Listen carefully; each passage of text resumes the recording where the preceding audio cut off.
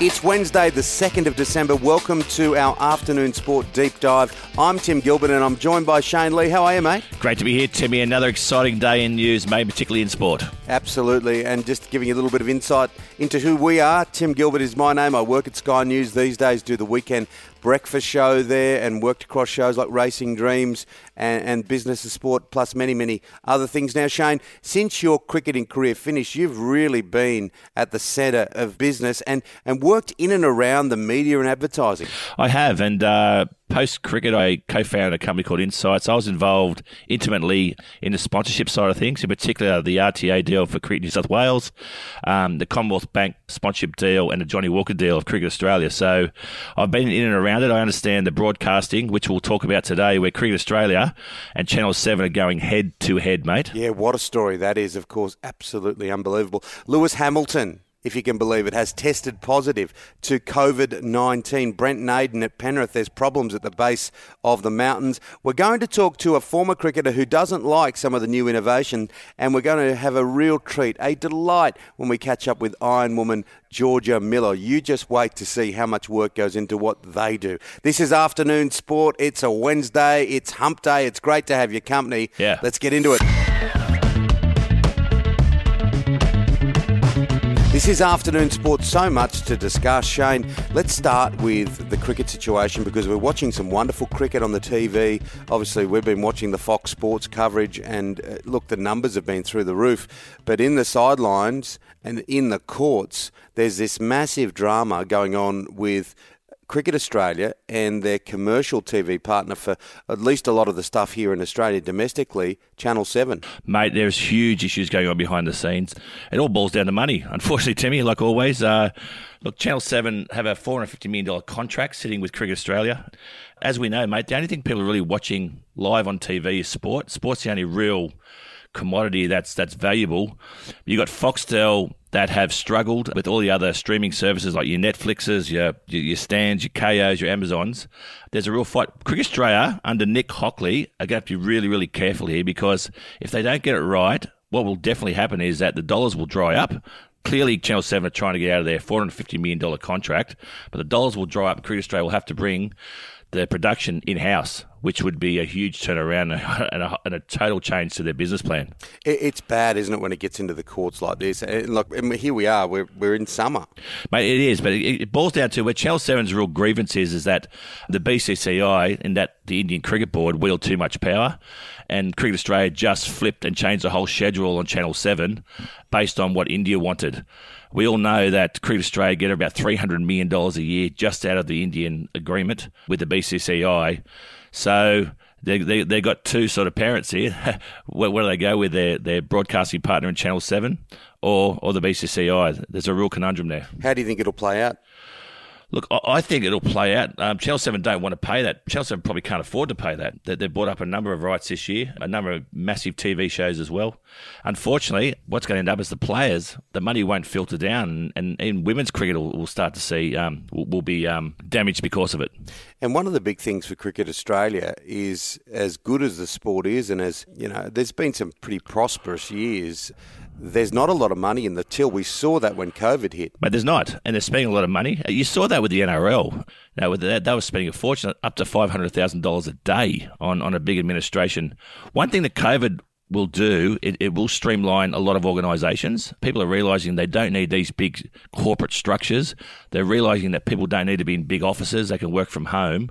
So hopefully that'll help. But saying that, you've got your two biggest partners, the BCCI and the Indian Cricket Board, who drive most of the revenue over a 4-year cycle with Cricket Australia, and then your major broadcasting partner in Channel 7. You've got Foxtel there as well, but Foxtel are on a different deal and get different rights under that agreement. But, you know, they're playing with fire here, Cricket Australia, and Nick Hockley, the pressure's on him to get it right and to get it right fast. Yeah, and I'm a fan of Nick. He's done great jobs with different things in the past, including World Cups.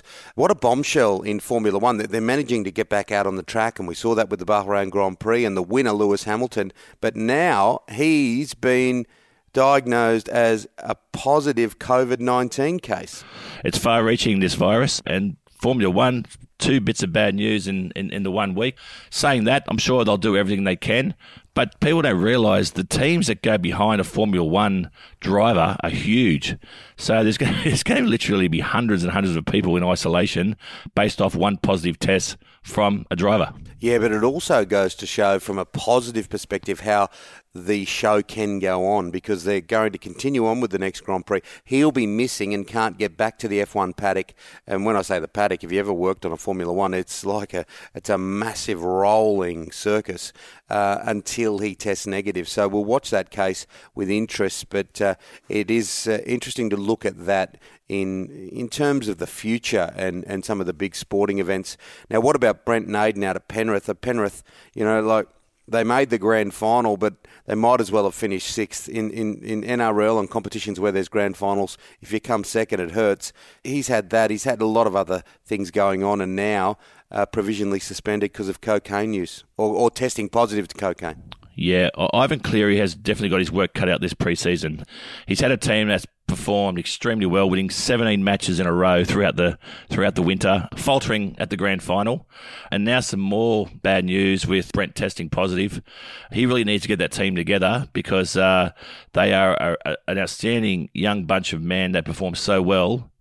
And hopefully, under his tutelage, they can get everything right both on and off the field. Well, you've seen it. You played it at the highest level and observed it. Things can be very, very good for a long, long time, but they can quickly go down a narrow alleyway, can't they? Mate, they can, and things can change. And when an off season takes place, if you come off on a high, it's a great time, the off season. You're doing a lot of things, but if you've had a negative finish to the season, you can dwell on it, sometimes overthink it, and go into the next season thinking and forgetting about all the successes you had the year before. Yeah, well said. Look, just finally, and getting back to that discussion on Channel 7 and Cricket Australia and BCCI, like you and I have both travelled to India many, many times, worked on cricket. They are a powerful, powerful organisation. They pretty much run the game. We know that. You saw that with John Howard, who tried to go onto the ICC board years ago, and India decided to vote him out because he was too strong in his thoughts and his wishes. They are really strong, but that's where all the revenue comes from. So we have to play ball with the big brother. And as I said, Nick Hockley needs to work out how he manages those two powerhouses in his domestic broadcasting partner in Channel 7 and Foxtel, and the big brother in the BCCI. It's a bit crazy, isn't it, when you think that the game itself so strong at the moment. We've got such depth in our ranks, and the women's game is rocketing along, that it's such a tenuous thread over to the left. Well, mate, if you looked in the 90s about with rugby union here, you'd think that they were in a real strong position as well, and we're seeing how that disintegrated. So we need to be wary of our national sport in cricket and really manage through these delicate processes. This is Afternoon Sport. We've had a wrap of some of the big topics of the day, but coming up, Iron Woman Georgia Miller. What a talent she is. And Lenny Pascoe, the fast bowler from the 70s. Boy, he was intimidating. That is on the way. This is Afternoon Sport.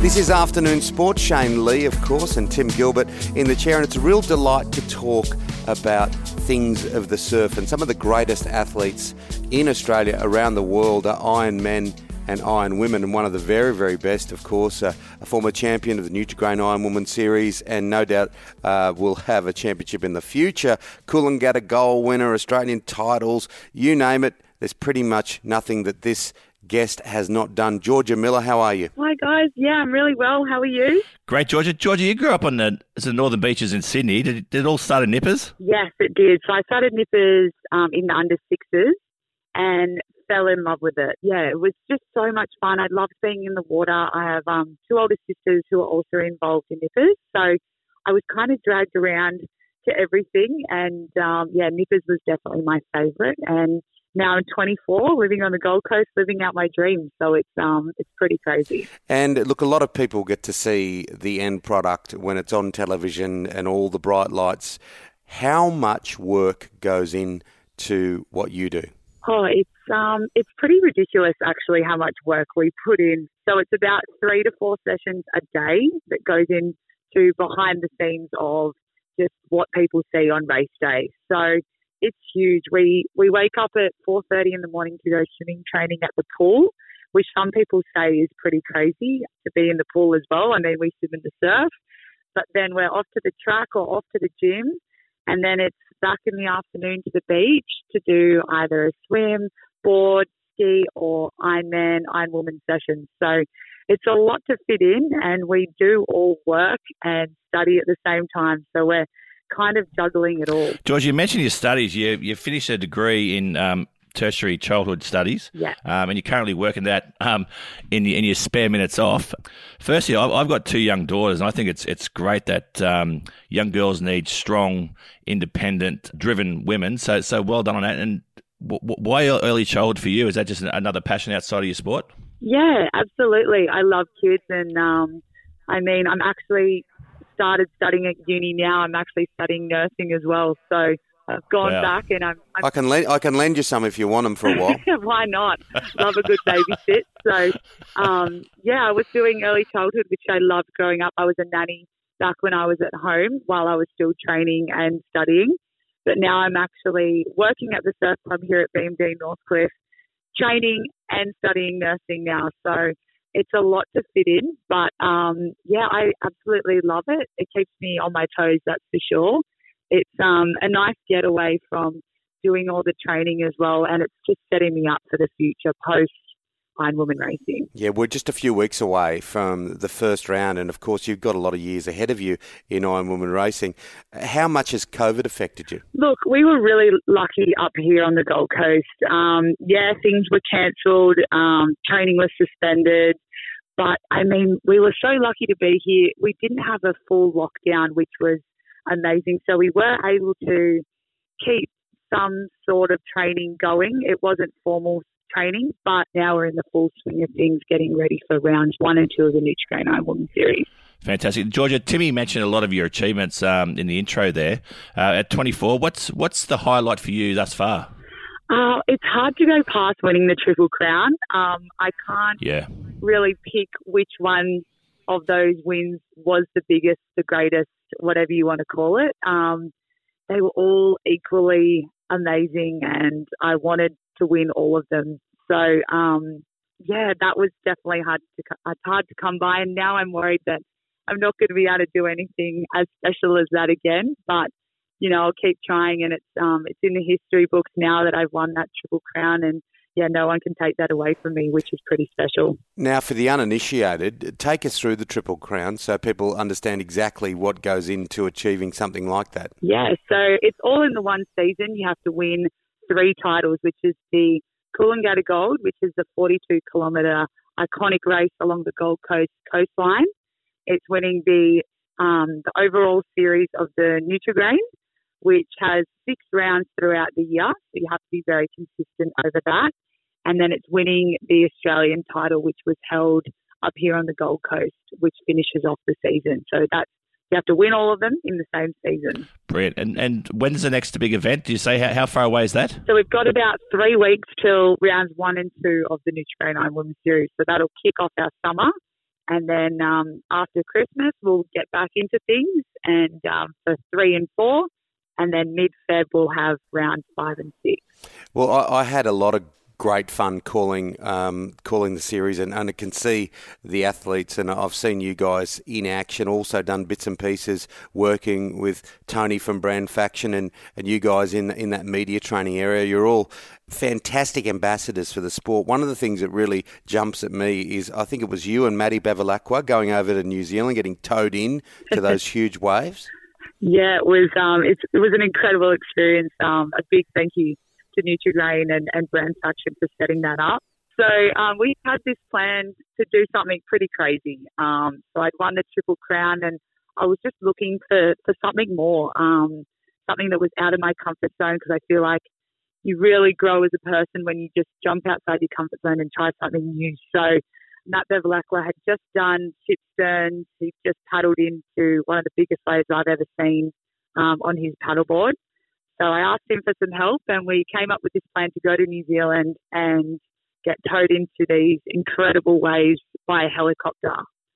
So, if you've seen the ad, it's pretty insane. And, there was a lot of things that could have gone wrong, but fortunately they didn't. We had a great team behind us, and it turned out so well, and we were so happy with the end product. And it was also great to have Taj Burrow, the professional surfer, come along with us, and he was actually on the jet skis, and it was just incredible, and it's something I will never forget. Yeah, still living the dream of that, that's for sure. Hey, Georgia, I've got Lenny Pascoe coming on the show just after this, and he's a mad fisherman, and he tells me there's a lot of sharks about. Are you see? I don't want to disturb you, but you see many sharks in the water up there? I wish you didn't tell me. I'm literally just about to get in the water. It's still early up here on the Gold Coast, so it's probably not the best time to be getting in. Makes you swim faster. To be honest, I haven't seen any. And we're in the water a lot. So I don't know if I'm just oblivious to it, or I just don't see them, or whatever it is, or they're not there. But I'm going to stick with they're not there, just for peace of mind. But it's their territory, not ours. Georgia, it's been great to chat. Let's continue this discussion over the summer months. All the best for a couple of weeks with this first of the Nutrigrain Iron Woman series, and go get them. Thank you so much. Yeah, chat through the summer. Thanks, guys. This is Afternoon Sport. Coming up real soon, he's one of the greats of Australian fast bowling, Lenny Pascoe, the boy from Bankstown.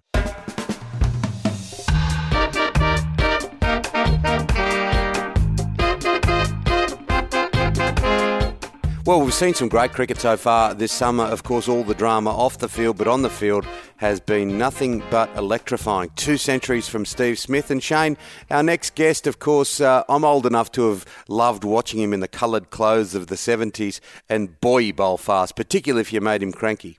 Mate, he's the boy from Bankstown, Lenny Pascoe. I love Lenny. He's always got a really good opinion on things. And I want to ask Lenny first up. Your old captain, Ian Chappell, has come out this week and said it's destroying the game, the fact that batsmen are allowed to reverse sweep or effectively switch hit. You're seeing Glenn Maxwell face up right-handed, then turn around and hit the ball left-handed. And he's saying as a captain, it's almost impossible to set a field to, and it's not fair. Bowlers have to nominate which arm they bowl with. What are your thoughts? Well, I think it's cheating. I think the reverse sweep and the ramp is particularly dangerous. Imagine a wicket keeper there, the batsman suddenly tries to hit the ball over his head. What happens if he miscalculates? Hits him right in the face. And what about this? What if I decided that I'd bowl around the wicket instead of over the wicket at the last minute? I saw Doug Walters do this once in a Shield game to Rod Marsh. He ran up right behind the umpire and then darted out to the left to bowl over the wicket. So if a bowler can't change his stance or his position, why then should a batsman be able to do it? And look, it's a difficult one, isn't it? Because it's become so embedded in the game, Len, particularly the modified versions of it. It's right up there in the things that I really despise about the game, with the front foot no ball. All these scientists and everybody are looking at reasons why players are coming down with broken backs and that. I grew up in those early days where it was a back foot rule. And then the Poms tried to handle the West Indians and thought it was a good idea to make it a front foot rule to combat the fast bowlers. But in doing so, I think it's created a hell of a lot of back injuries. And to give you an example, imagine you're walking along a path and your foot hits a little crack and you lose your balance and you fall. Well, that's the same effect that you have when you have the front foot no ball rule. That front foot should be allowed to run free so you can have a stable delivery position. So they're the 3 big things as far as I'm concerned. The ramp, the reverse sweep, and the front foot no ball rule. Get rid of the thing. Lenny, here's an argument, but maybe the bowlers, why are the bowlers practicing bowling left arm? I'll tell you what, if I was a batsman and you said to me, I'm going to bowl left arm to you, or Jeff Thompson's now going to bowl left arm, I'd be quite happy as a batsman, one would think. We had a guy called Kenny McDonald who played at Bankstown, and he can bowl left arm, right arm just as good. And one over he's bowling right arm, and the next over he's bowling left arm. And we thought that was an advantage. Lenny, just quickly, we've already won the one-day series. Your predictions for the Test series against India? Oh, look, without Kohli, Australia's got to be the favourites. But then again, we've lost Warner. It's a bit worrying. Warner is now 34 years of age, and they're trying to find a place for Pucovski. And Burns is old-school cricketer. He's an old school batsman, and I really like Burns. I think we need someone like him in this modern game.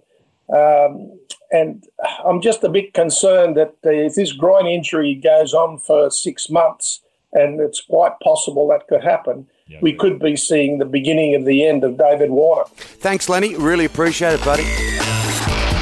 That's it for Afternoon Sport today. We'll be with you Monday to Friday every week. Hit subscribe on your podcast app so you don't miss it. A big thank you goes out to our field reporters, Georgia Miller and Lenny Pascoe. Thank you to our sponsors, O'Brien Beer. And, of course, thank you to our producer, the wonderful, the one and only, the king of podcasts, Dan McHugh. We'll be back tomorrow afternoon with your daily dose of sports news.